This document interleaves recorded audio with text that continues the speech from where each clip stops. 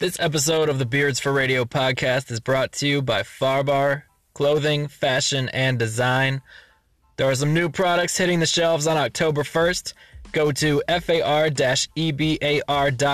to browse.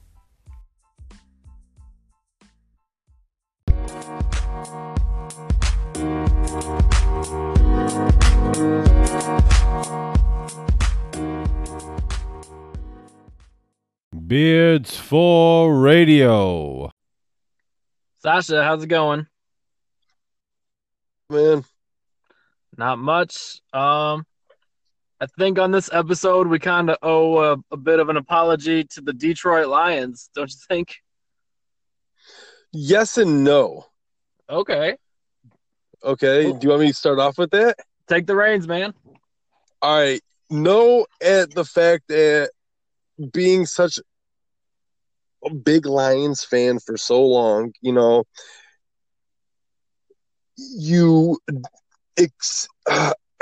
how did they fool us again? You know what I'm saying? They lose to San Francisco, they lose to the Jets, and then they're like, oh, they're going to get their asses handed to them by the New England Patriots, you know what I'm saying? The goddamn evil empire themselves. And what happens? They handle them. They control time of possession. You know what I'm saying? They friggin', Stafford throws damn near 300 yards to 9 different wide receivers. You know what I'm saying? They had a 100-yard rush for the first time in 70 games, did the Lions. Kerryon Johnson, Right. rookie. And I feel like 101 yards. we barely saw Tom Brady at all in the first half, which I love. I love that. Right, and they just control time of possession. He threw to 9 different receivers, but the top 3 receivers he threw to were his top 3 guys, Tate, Jones, and Galladay. So it's like, was he doing his progressions? Was he doing his checkdowns? Is it starting to click for him what they want him to do? I don't know. Then again, look what kind of advantage I would say Matty Patty, Mr. Weird Beard, had. You know what I'm saying? What if he had one up? If he's going to have one up on a team in the whole league, he's going to have it on the Patriots, correct? That's correct. That's fair. So did he have something? I don't know. You know what I'm saying? Did he have a good game plan that could he could use in upcoming games, to take us, on a winning end for once in, damn near 70 years or whatever? I don't know. Was it just he knew the schemes that were going to be played? He kind of knew what was going to go on, so he kind of just rolled the dice and went with it, and, it turned out well. Or is it just is this a start of something? So that's where I got to say, yes, I'm sorry. And if it's a start of something, I it's wholeheartedly apologize. But you can't blame me. You can't blame you. You can't blame the whole fan base, pretty much. Right. For thinking that they're going to lose to the Patriots, and they fool us how many times? But this is classic Lions too, though. You know what I'm saying? We've seen this so many times. Right. They lose to crappy teams, and they play Super Bowl worthy opponents and smear them. You know what I'm saying? So yes and no, but is this going to be the classic bait and switch where they show us what we want to see? They go out and play a full 60-minute game, for the most part, to the best of their abilities, and they're following it up with a trip to Dallas. I think a bad Cowboys team. Like, you take away Ezekiel Elliott, and what do they have? I don't think they really have anybody worthy of note on that team. It's not the same offensive line that they've been able to hide their flaws behind. I don't think Dak Prescott is any good. They don't really have any skilled players that I would give over a C+ rating, right. I'll apologize for overlooking them so much that I thought the game was over as soon as the Patriots lost to the Jaguars. Like, it's the NFL. Maybe we overlook a lot of teams most of the time that we shouldn't. And these teams are on much more even ground than we give them credit for. It's very rare to see a blowout in the National Football League. By blowout, I mean like a 20-point plus victory. Like, for the most part, you see 7-point games, 8-point games, 3-point games, just games coming down to the wire, or at least looking like they came down to the wire. Right. But, after what we saw in the first 2 weeks, it was kind of fair to assume that they weren't going to be any good. So, does this say more about the Lions or the Patriots, or does it say anything at all? Because it was one game, week 3, September, home crowd, Sunday Night Football. I think maybe it does say something about the Patriots. I'm gonna risk looking like a fool if they turn it around and, become world beaters again. But you lose your defensive coordinator to become a head coach elsewhere, who's been on your staff for at least a decade, I believe. Right. Your quarterback is upwards of 40, and he's never really been an athlete per se. He's a very excellent game manager. He game plans very well. He does what he does. He's Tom Brady. I don't have to sell Tom Brady to you. But who are your skill position players? Gronkowski, who was thinking about retirement, I don't think it was just because he might have been traded elsewhere to Detroit. I think it's because he knows he has very limited time left. Edelman is up there, and he's not playing until week 5. They went out and got Josh Gordon, but he didn't play on Sunday. He might play this week. And if he plays, how effective is he going to be? He hasn't played a full season of football in 5 years, No, yeah, you're absolutely right. I think it was a pretty good pickup because, hopefully this young man has turned himself around, for the better. Yeah, and, he could be a viable weapon over there in New England. But you're right, is it the end of a dynasty as we know it? Because, whether people want to say that Tom Brady's outrunning, Father Time and blah, blah, blah. Well, Father Time, time always wins, man. Saying that and taxes, death and taxes are for certain. You know what I'm saying? We're going to get old. We're going to slow down. We're going to die. That's just how it goes. You know what I'm saying? Right. So, we're going to see Tom Brady slow down. Is it this year? I don't know. Next year, I have no clue. It's going to come soon, though. This year, next year, 2 years from now, for sure, he's going to be slowed down.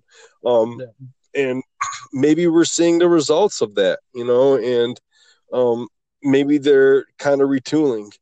Other than that, man, I mean, they're the Patriots. You never can count out the Patriots. Belichick's probably one of the that we've ever seen, so I wouldn't count them out. I'm glad we got the win. A little morale booster, especially against your old, employer. And I hope it just carries over for the rest of the season. That's that's all I can hope for. Yeah, the biggest takeaway is what this could do. Like, it's a big win that made a lot of us forget about the ugly first 2 weeks. It was a complete 180 from the Monday night disaster against the Jets, where, like I said this before outside the podcast that, in a span of 13 days, we saw maybe the worst Lions game ever, and then the best Lions game ever, or at least of recent memory. So it's very different. But what can they make of this? If they go on the road and lose to Dallas, it's all erased. It's all for nothing, right? Like you're sitting at 1-3, and the Packers are coming to town. If Aaron Rodgers is playing, it's a favorable matchup for them. If not, it's good for you. But yeah, let's see it's one game, very exciting game. I think that's what they look like when they're operating to their highest efficiency, I guess. I think that's what they look at tip-top shape. We'll see if they can keep putting it together, but it was very encouraging, very exciting, and it broke a lot of the rules. The rules being Lions can't win in prime time. The Patriots don't lose back-to-back games. The Lions can't get a 100-yard rusher, yada, yada, yada. Stafford can't win a big game. Like, that was Stafford's signature win. Like, I feel like that's the first big win of Stafford's career in Detroit. And I think that's a huge load off his shoulders. Right. No, most definitely. I think it was just well needed. I think the 100-yard rusher, even though it was 101 yards, and you know, players do that all the time. Running backs do it all the time. Every other week. Understandable, but it's refreshing. It's something. It just needs to happen. As a Lions fan, you just there's that little string of hope that you just hold on to, and if it unravels, you just you just keep pulling on it. And hopefully, it goes out, and you can pull yourself off the safety. But that's what being a Lions fan is about, man. It's not easy. It's definitely hard, and you watch the patterns, and I hope this isn't a pattern. And like you said, if they lose at Dallas, and then the pattern continues, and this Patriots win was all for nothing. So Right. I agree with you on that one. And then they had the Packers coming in town, Joe, and you heard the rumors about the Packers, right? Which rumors? I've heard maybe. The rumors that they might be acquiring someone in that Oh, backfield. yep. My man. Someone might be going back into the green. I read that them and who we're talking about, the Patriots, are the forerunners to pick him up. Well, and if you don't know who we're talking about, it is Le'Veon Bell. the man who So needs Joe, to get what out is of your Pittsburgh. take? Right. There's no hope for him there. If Le'Veon Bell and Aaron Rodgers were to join forces in Green Bay, that would be sexy, dude. That would be fantastic. Like, I mean, this is coming from someone who's not really a Lions fan, so I guess from the view of a Lions fan, that's scary. Because, like Matthew Very. Stafford, one thing Aaron Rodgers hasn't really had for the last 5+ years is a running game. Can you tell me, like, what substantial running back Aaron Rodgers has had on his team? Like, maybe Eddie Lacy?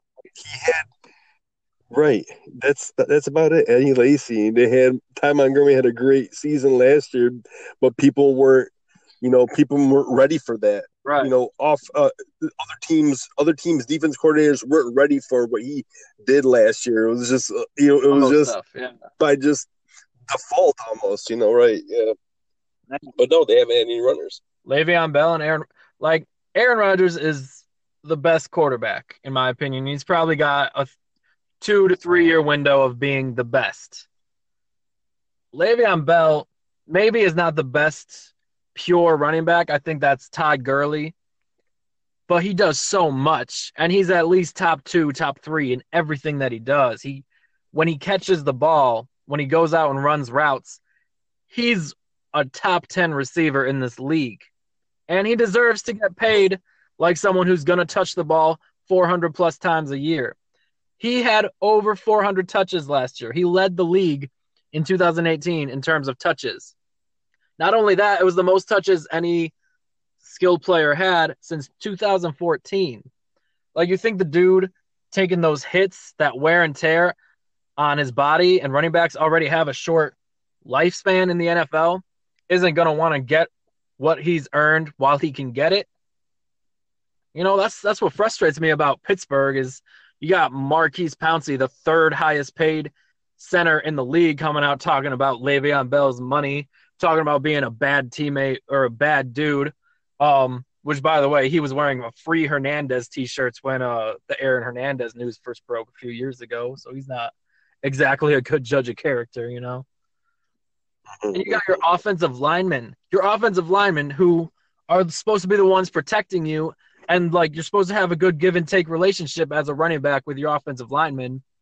You got them coming out and talking bad about him because he didn't show up. That's backwards, man. There's no way you should go back into that situation. I wouldn't. If I was Le'Veon Bell, I might take James Harrison's advice, sign the contract, come back when I have to, and fake an injury.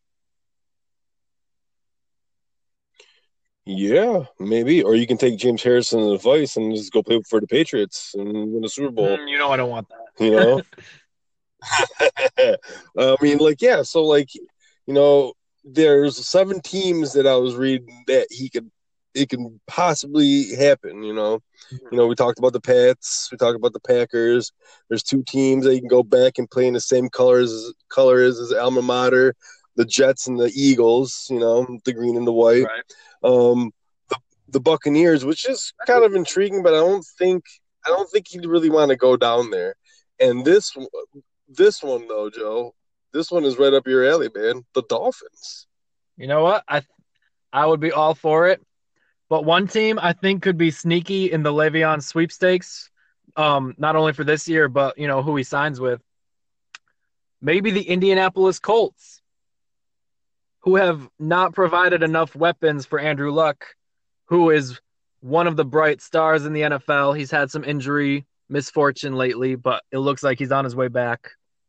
That would be another pairing of two guys around the same age who are near the top of their level at their respective positions. That could kind of feed off of each other, True. But hey, if he wants to come to Miami, I wouldn't hate it, man. Come split some time with Kenyon Drake in the backfield. I think it'd be deadly. That would be kind of crazy. But I think honestly, if he goes anywhere, it's gonna be the Pats and the Packers because in this day and age, he has what you see, like you said, 3 maybe 4 years left. He's gonna want to get a Super Bowl. He's gonna want to go to a contender-ready team. If anyone gets him this year, they'll have to trade for him, and they'll only be guaranteed to have him for this season. Because after that, he'll be a free agent. So if a team does go out and trade for him, I think that's kind of a ballsy move, gutsy move, because it could be the Paul George effect in OKC where he comes, he doesn't plan on staying, but he plays, and he realizes it's okay, it's good. He makes some good friends like Russell Westbrook, get rid of Carmelo Anthony, and he sticks around and signs a long-term deal. Or you trade away a lot to get him. He doesn't want to be there either, maybe like Kawhi Leonard possibly, and he bolts.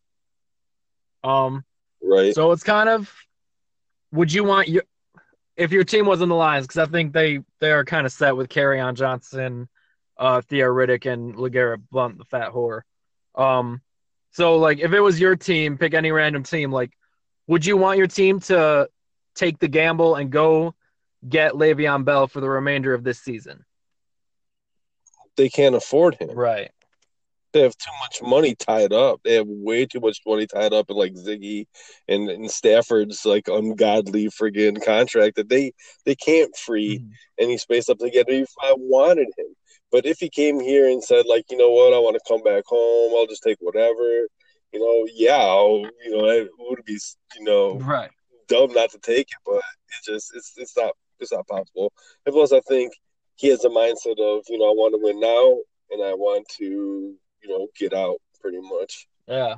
And why wouldn't you? Right, exactly. I think if somebody's going to go get him this year, it's going to be a contender who needs the boost in the running game. If like somebody who's got their eyes set on the Super Bowl this year and need a clear upgrade at running back. Like I don't think the Rams would go for it. I don't think the Vikings. Patriots. Yeah. I don't think the Vikings would go for it, even though it would be sweet to see Cousins and Bell back together. That would be awesome. Actually, Kirk Cousins, when he was in Washington, the year Bell was in the draft, has told people he was trying to sway the GM in Washington to draft Le'Veon Bell because he knew what he could do from their days in college. Well, I guess Washington didn't do too good. No, they haven't done good much lately. But a team that has been doing pretty good last month or so, last 3 weeks, I guess. Michigan Wolverines.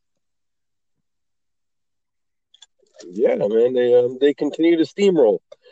Just exactly what I wanted to see, man. I wanted to see them go up big, go up, quick, early, and bring in some other players. You know what I'm saying? McCaffrey got to come in. Patterson threw for a $120 touchdown. McCaffrey came in through for 80 something in a touchdown. So it was really good to see McCaffrey get in there. I really, really like what I see in McCaffrey from what I got to see of McCaffrey. Karan Higdon played really good, but the really great thing was this white dude out of nowhere, Ben Mason. He had like 6 rushes, like 15 yards, and they had 3 touchdowns. Like this is kind of stuff that I'm not going to say is the answer, but like this is stuff you got to do. Mix it up a little bit, man. Mix it up. Like Ben Mason, who scored 3 touchdowns? Who? That's almost like Bill Belichick. It's like, he has like these running backs out of nowhere, and all of a sudden they have those games where they score like 4 touchdowns. It's like, when you go up big and you go up early, you have the luxury of rotating players in, throwing guys in, seeing if you got diamonds in the rough. You know what I'm saying? And, I'm not going to say this is the answer because they need to keep steamrolling. They need to keep taking this into Northwestern next weekend and just, keep on going. Northwestern's 0-3. They might be, what I like to call those, those pissed. Now they're pissed off. You know what I'm saying? They're pissed off Giants. You know what I'm saying? Them sleeping Giants. Now they're really pissed off because, they're 0-3 and they lost to Purdue, Duke. They lost to freaking Akron. You know what I'm saying? So I don't want them to be like upset, but they're gonna be upset and they're gonna try to take it out of Michigan. And Michigan needs to be ready. You know what I'm saying? But I like what I see. They need to continue to steamroll. They need to continue to go up big, go up early, and rotate players in and get everybody acclimated. Because when it comes time for the big games, from OSU, to Penn State, to Michigan State, to Wisconsin, they have to have complete team. Everybody needs to contribute. Right. Complete team contribution from everybody, and and this is a time where he needs to do it. And just keep steamrolling, keep going. So I like what I see out of Michigan. They're not in the clear, in my opinion, yet. They need to show me what they need to do against big opponents and not do what they did against Notre Dame and just keep this going, keep it going. So right. That's just my opinion on them. Well, you talked about finding diamonds in the rough. I think Mark D'Antonio did that when they brought in Jalen Speedy Naylor from Las Vegas. Jalen Naylor. Right. They missed out on Rondale Moore, who went to Purdue and looks like a stud. And I saw tape of Jalen Naylor when they signed him late in the signing period, and he showed up in the first couple games. I keep stuttering a little bit, but that's fine. And then on Saturday night in Bloomington, first career Big Ten game, second drive of the game, MSU's first scoring drive, he made a nice catch from Lewerke in the red zone, made a couple guys miss, dove into the end zone. It was nice. It was nice to see a kid like that making plays. And then late in the game, he puts the game away on a jet sweep. I think it was 75 yards. And it was nice. Like, just thinking about it. It was special to see, and I hope it's another weapon that they can utilize in this offense when they decide to get their heads out of their ass collectively. Because last week we talked, and I said the offensive coordinator, Dave Warner, needs to get his head out of his ass. But this hurts me to say this, but Saturday night was the worst game I've seen from Brian Lewerke as a starter at Michigan State. Specifically the second half. Look, first half, I thought he was great. He was making plays. I believe he went into halftime with 185 yards, 2 touchdowns, no picks. I don't think he took any sacks. But the second half, and this was in a kind of they never had like a really comfortable lead. They were up by 21 at one point, but it was kind of brief. 3 completions for 28 yards, and he turned the ball over 3 times. One of them from his own doorstep, from the goal line. He threw the ball away, it got picked. Indiana scores on the next drive, and it's a game again. I don't want to see that from a junior quarterback who has started, let me do the math here, was in his 18th start as a quarterback. It's inexcusable. I thought he was making very poor decisions. I thought his passes early on were on target. He was playing well. But again, he continued to be kind of blind in the pocket. He would do that thing where he runs backwards as soon as somebody's breathing down his neck, which sometimes he scrambles out of it, makes a play, makes a highlight reel type play. but more often than not, he gets sacked and he loses 5, 6, 10 more yards than he should have. Makes his bad situation worse. And he was misfiring on a lot of plays.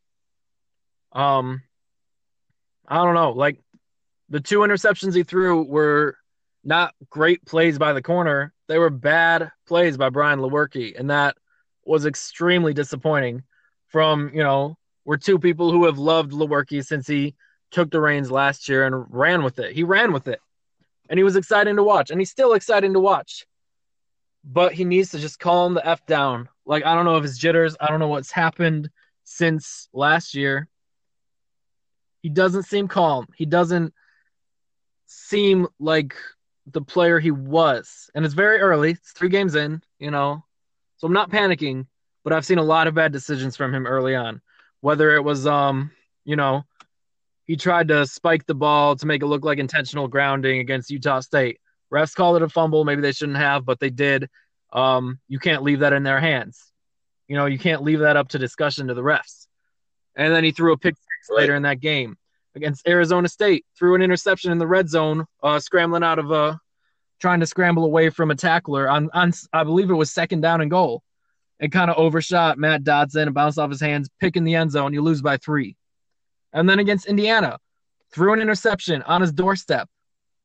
When you have a pretty comfortable lead, threw another interception when you're trying to put the game away. Threw it right to I don't know who the dude was. I didn't catch his name, but he was covering Cody White. If he throws it a little more outwards, Cody White could at least try to make a play for it or just toss it out of bounds. But he sorely underthrew it. And then the game was pretty much over at this point, but it's 4th down and short. They try to go for the option. He gets stopped, and then he just pitches it backwards, where the only players who could get it were on Indiana. Like, you're really risking a scoop and score right there. So that's 3 turnovers that really could have been avoided. I don't think Connor Cook would make those kind of turnovers. I don't think Kirk Cousins would. I don't even think Drew Stanton would, unless he was playing Notre Dame in the 4th quarter and they had a 16-point lead. But that's irrelevant. What I'm saying is the defense has allowed 98 rushing yards total this year through 3 games. 98 rushing yards. They gave up 3 points that weren't off of turnovers on Saturday night in Bloomington. What was the score? It was 35-21. 18 of the points they gave up were directly off of turnovers. And I feel like we're going in circles from last year, and I want to see the offense collectively take the next step up because you're not that young anymore. You're experienced. You got juniors and seniors now. You're not freshmen and sophomores and juniors now. And then there is the part about the offensive coaching staff, because what I saw in the 2-minute warning when they admitted that they weren't going to be able to run the ball and they started throwing it around to Felton Davis and Matt Dodson and just letting the receivers make plays. Wow. It was beautiful. It was beautiful. They moved the ball 75 yards in like a minute and a half, and it was never in doubt. I don't think the drive ever got to 3rd down. Like, it was all 1st and 2nd downs because they were just going down the field and using their athletic abilities to their advantage, because their receivers have some amazing advantages when it comes to athleticism. So that's, I don't know, when it was like I got excited when they announced LJ Scott wouldn't play, because I thought, no offense to LJ Scott, I love him, but I thought they weren't going to try to force the run game if your bell cow is not there, if LJ Scott's not there. Right. And they were just kind of like, they would just be like, we don't have him, so let's just do what we can and throw the ball around like we did against Penn State, like we did against everybody in the second half of 2017. But they didn't. They didn't do that. They still wanted to force the run with players that didn't even play running back in high school, like Connor Hayward and Ladarius Jefferson, who are very nice pieces, complementary pieces to a 3-down back like LJ Scott. But you don't have LJ Scott in the game. So don't try to run the ball. I feel like, I don't know. If you're going to run the ball, prove to me you can do it this Saturday against Central Michigan, because they can't stop anybody. If they stop you, then yeah, you might as well not even hand the ball off at all the rest of the season. Mhm. Like, fine, you want to run the ball this Saturday? Well, I'm in the stands. That's fine. Prove to me that you can do it at least against the worst competition out there that's not named Rutgers. If you can't do it against them, I don't want to see another handoff this year. Don't want to see it. Well, that is a fiery Joe letting you know about his Michigan State Spartans. They won, but they didn't win in a fashion that Joe deems necessary to take on the playoffs. But hey, man, I'm very happy with the win. They lived, but right? When you're winning by but they 14, lived to to fight another 20. week. I don't like that, man. Huh? I like it. Understandable, but they live to fight another week, Joe. Amen. And you just gotta hope for the best. I've been doing it for about a decade now. I'm just saying, you don't turn the ball over. The defense only gives up 3 points. I love seeing defenses hold teams to single digits or shutouts. I love seeing that. And Oh yeah, most definitely. The defensive line really stepped it up in the second half. Like, what's his name? Peyton Ramsey, the Indiana quarterback, had time in the first half to go through his reads, make adjustments, make plays. First couple drives of the second half, he was swarmed. Like every time he dropped back. Huge shout outs to Raekwon Williams and Kenny Willekes and Brandon Boyer Randall. Because they really stepped up to play, especially after halftime. So that was huge. If they can continue to develop that, like they got 5 sacks Saturday night, they can continue to get multiple sacks per game. Like that makes a huge difference going forward in every game. Every game.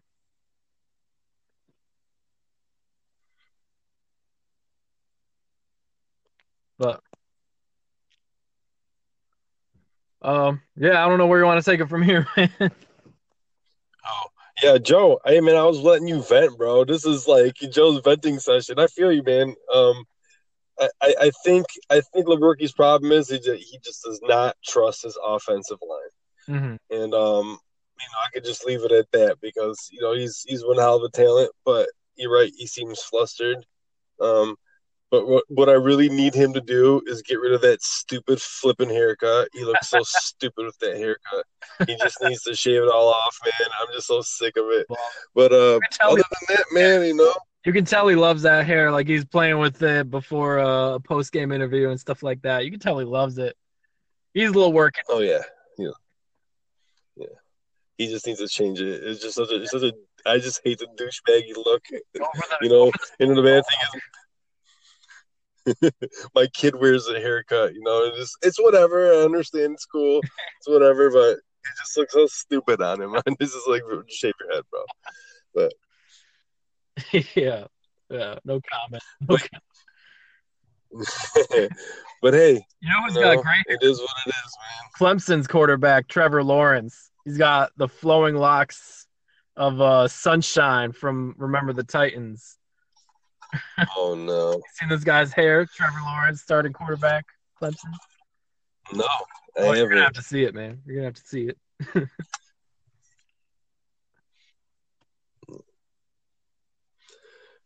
But yeah, man. So there's a new Marvel movie coming out.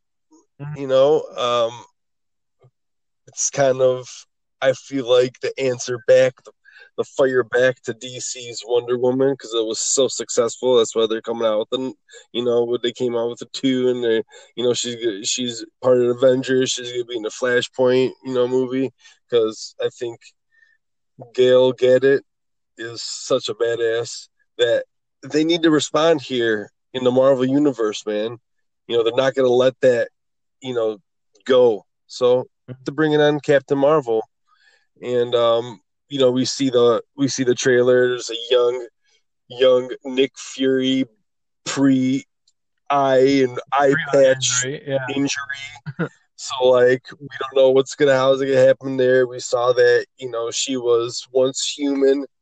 She has become something now, which I believe she somehow gets entangled with the Kree, which is really cool because as a Marvel Agents of S.H.I.E.L.D. watcher, we see Phil Coulson come back in the mix. I know it's pre all that stuff, but seeing Phil Coulson and thinking like, oh, are they gonna maybe bring in, are they gonna go back to Agents of Shield? Or are they gonna bring that in? Or are they gonna show the start of it? That stuff's kind of cool. So and I want to see how this ties into the Infinity Wars being so long ago. So it's really intriguing. It's really, to me, like, how are they gonna link the times? Yeah. So it's really cool to see, definitely. Yeah, I think the trailer had some interesting bits in it. Like, you see Fury kind of handling the device that he uses in the post-credit scene of Infinity War when he sends out, and we see the Captain Marvel signal right at the end. Spoiler alert. Right. And we see like the something about neutralizing threats, so you never know where threats will come from, and you see her just bash an old lady on the bus in the face. Which I think kind of plays into like the whole Captain America Winter Soldier thing, like you try to end a war before it starts and millions of innocent people die because of they might do something like this, maybe Captain Marvel is a different kind of captain than Captain America, one who is just like, nope, I'm not going to let the wars start. Like, I don't care if they're innocent now, like in the future, they will be this. So take him out now or something like that. I don't know. I haven't actually read up on her as much, but that's what I kind of took away from that scene is like, it's like, we have to learn to recognize threats. And like, you see this old lady smile at her on the bus and she like, Captain Marvel bashes her in the face. Yeah. So like, who knows? It's like, is the Kree taking over? Right. Because I believe the Kree are the whole reason why do you have all the Inhumans in the Marvel world, and stuff that they use, the alien genes and whatever and whatnot. But it's cool to see them kind of go this way. But yeah, I'm excited to see it. I'm really curious. I don't want to read too much into it or look too much into it. I just want to watch it and then just kind of put it all together myself. So definitely ready for that one. Yeah. So like the sooner they come out, the sooner they put it into theaters, the better. Because I think it's confirmed like early May. I think May 1st or 2nd is when the next Avengers movie comes out, and it's the conclusion to the Infinity War and probably the last we'll see of like, Robert Downey Jr., Chris Evans in their respective roles. So I think the sooner it comes out, the better. Like I don't think there are any other Marvel movies we're going to see until then because a lot of people died in that last one. So we're probably not going to get any movies from them anytime soon unless we get some loose ends tied up, Right, most definitely. And I'm really, I was talking about this to a friend. I'm really sick of seeing like the team up movies. You know what I'm saying? I feel like that's where DC failed.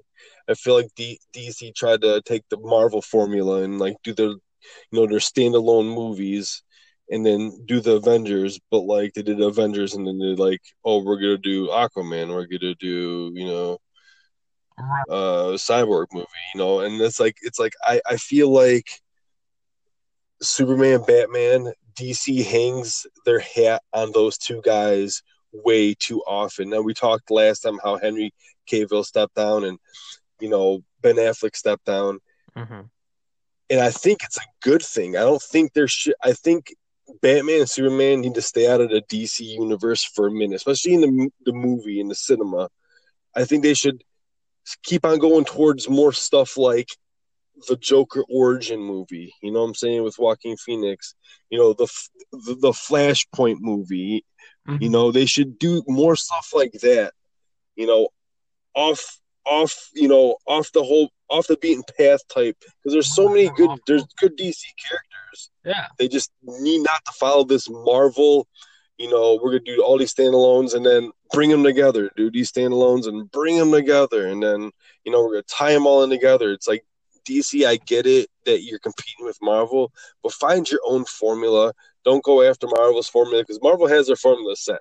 Everybody knows what to do. You watch a Marvel movie, you wait for the credits to end, and you see how it's going to tie into the next movie, and they all tie.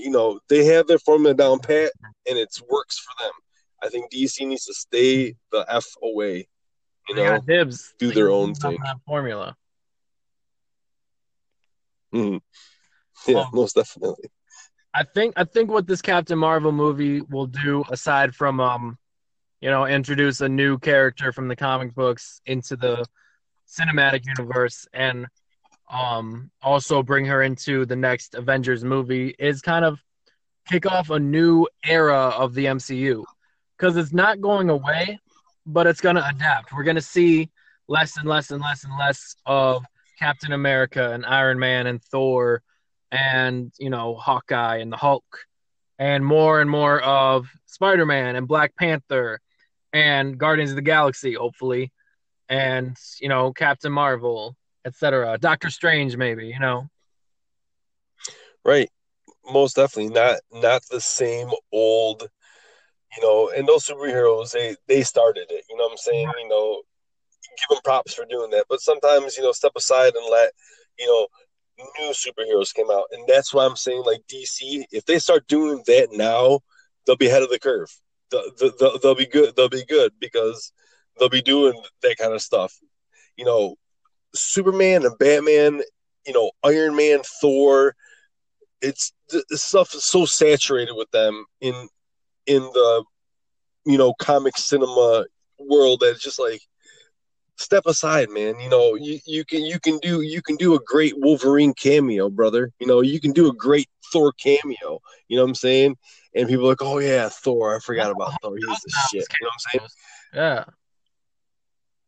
So, like, I don't want a standalone Hulk movie, but it's like, that's all Hulk's gonna do is like be a side character or an Avenger now. So like, I'm all for that. By the way, like, that's cool.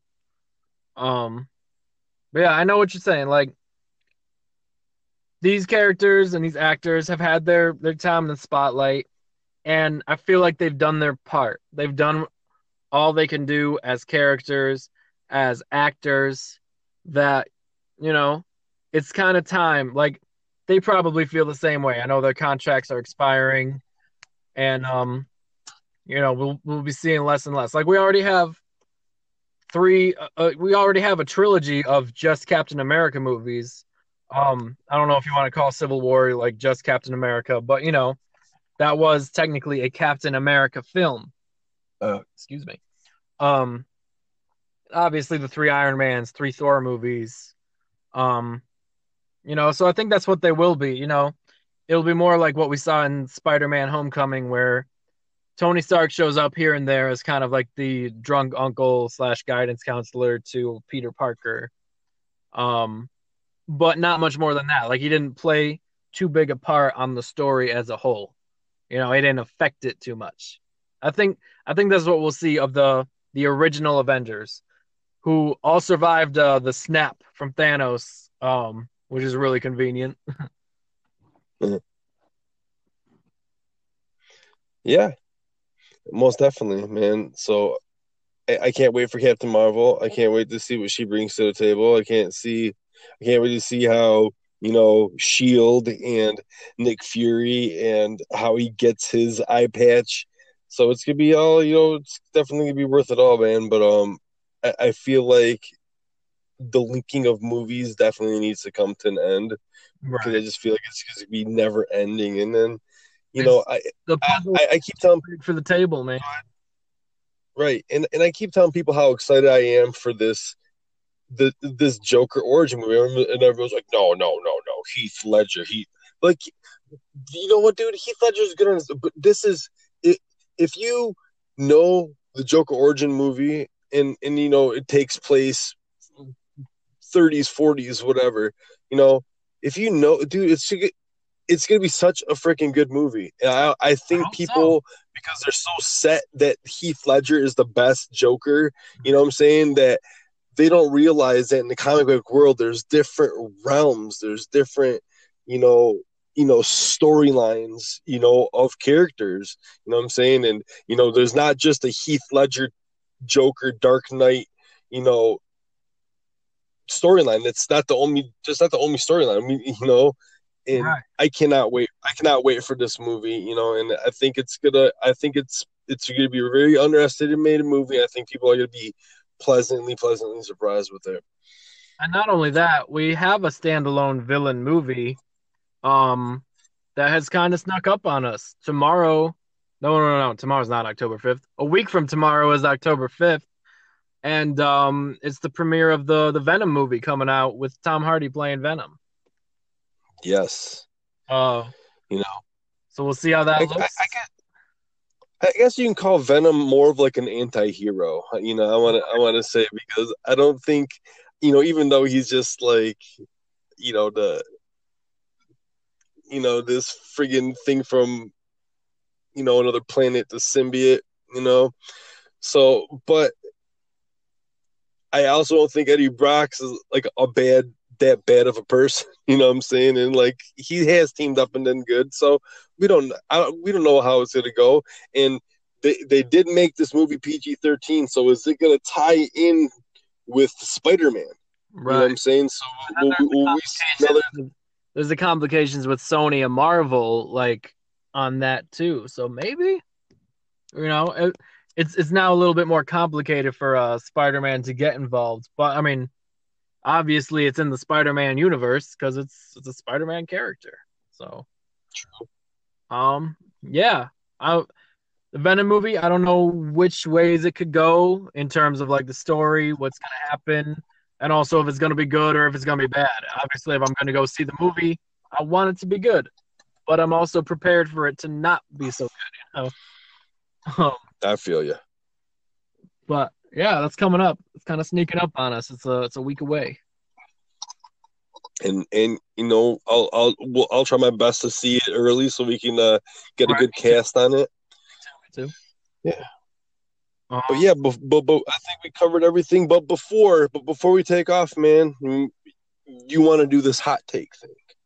Yeah. So I want to start adding some bold predictions for the upcoming weekend of sports. Weekly routine. Maybe some things we think that will happen this upcoming weekend. It's the football season, so we'll probably just stick to football as it is right now. Maybe some bias gets involved. We'll see. Yeah, I'll kick us off as it is. My my bold take for this weekend is that the 3-0 Miami Dolphins will go into Foxborough and defeat the New England Patriots. And yes, that will make 3 losses in a row for the once mighty Patriots. But I'm really nervous that this is going to backfire in my face. But here's my reasoning for that. The Patriots are letting everybody run on them. The Lions, Jaguars, they barely beat the Texans, who, by the way, have not won a game. The Patriots' only team they've beaten is 0-3. So that's not super encouraging for the Patriots fans. But like we said, Sunday night was the first time a Lions running back has gone over 100 yards in 70 games. And the Dolphins, aside from Sunday against the Raiders, have looked very effective running the ball with Kenyon Drake and Frank Gore, who just does not age, apparently. He is the ageless. More power to him, man. I'm happy about it. He's coming home. He's a product of the U. He's coming back home to Miami. The Miami Dolphins offense is very innovative. It's underratedly innovative. People talk about Sean McVay from the Rams, which they should, deservedly so. He is a very creative mind. But Adam Gase has worked with some of the best offensive minds in football collectively over his career. And he's an Ypsilanti product. Shout out to the hometown, Y-Town. But, going into the Raiders game this past week, the Dolphins were 2-0, and I was kind of getting there. I was starting to get excited. And, they were down 17-7 midway through the third, and my hopes were not as high at that point. But they rattled off 21 straight points, and they did it in an unconventional ways. Like they did their version of the Philly special where they have 2 fake handoffs. give it to a wide receiver, Albert Wilson, who tosses it down the field to Jakeem Grant, who is a freak athlete speed wise. Like he's only 5'7", but this dude can shake and bake like no other. And he makes two people miss. He goes into the end zone. And I believe that's when they took the lead. Yeah, that's when they took the lead in the fourth quarter. And then Xavier Howard, third-year corner out of Baylor, is stepping up in big ways. He's got 3 picks already this year. He had 2 on Sunday against Derek Carr, who is one of the better quarterbacks in the league, I believe. One of them in a clutch moment in the end zone with the Dolphins clinging to a 4-point lead. And then the Dolphins just busted open with a huge run by Albert Wilson, and he high-fives Jakeem Grant going into the end zone. It was a beautiful moment. And then I look over at the Patriots sideline, and, you got books coming out every week, it seems, about the relationship between Brady and Belichick, and is it this good? It seems like they're kind of going at each other's throats when the cameras aren't on them. It seems like, we've fallen victim to it before, but it seems like the sky might be not falling, but it's decaying a little bit, and they don't really have anybody on defense. They can't stop the run. Their corners, I couldn't name them. Well, I mean, that's not true. The dude that was in Buffalo, Stephen Gilmore, I can name him. But they're dealing with some injuries. They're skill players.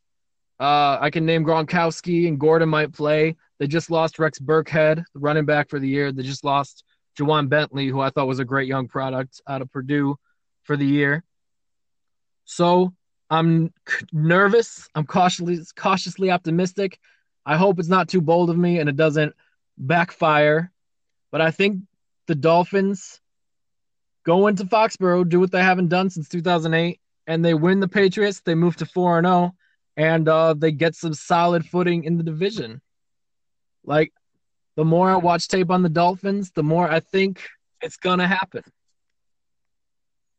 Wow. I guess so, man. That's Joe's bold take on NFL. Next week, hopefully, I will be right.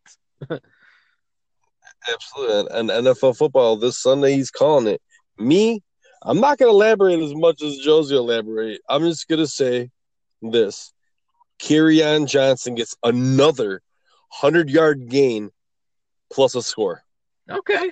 So I think he's gonna get triple digits in running yardage, and he's gonna score a touchdown, man. And I think him being the first 100-yard rusher in Lions, the franchise is for how long has it been? 3 years? What was it since like 2015? 2013.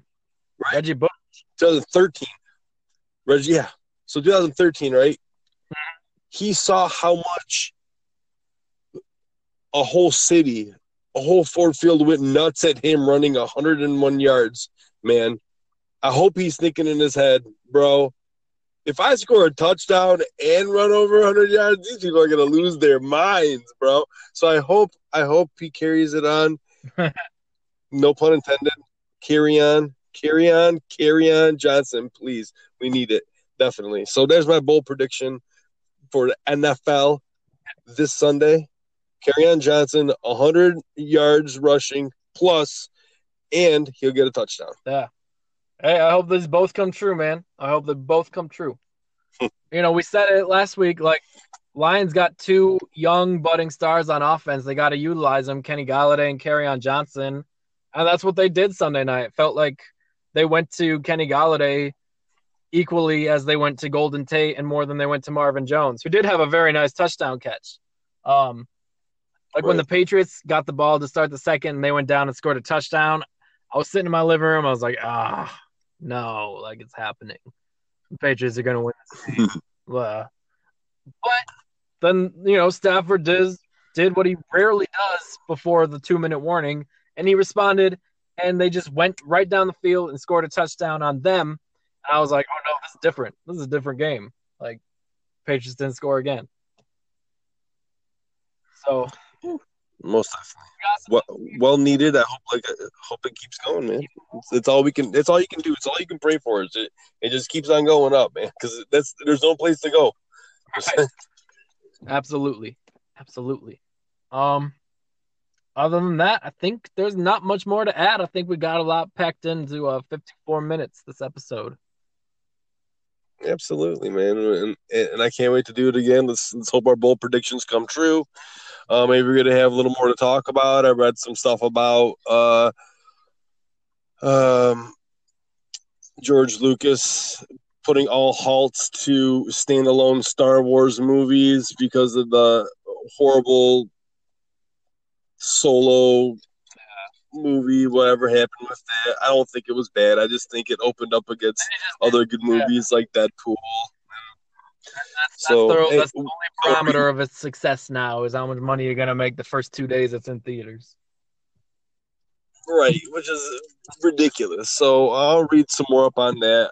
I hope I hope he has a change of heart and he signs off on some good standalone movies because it's needed, man. What else are we gonna have? Are we just gonna follow the Skywalker saga for the rest of our lives? Even though Skywalkers are gone, I don't know. We'll find out. So,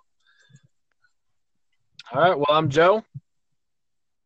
And I'm Sasha. Spirits for Radio, brought to you by Farbar.com. New products coming soon. That's my boy.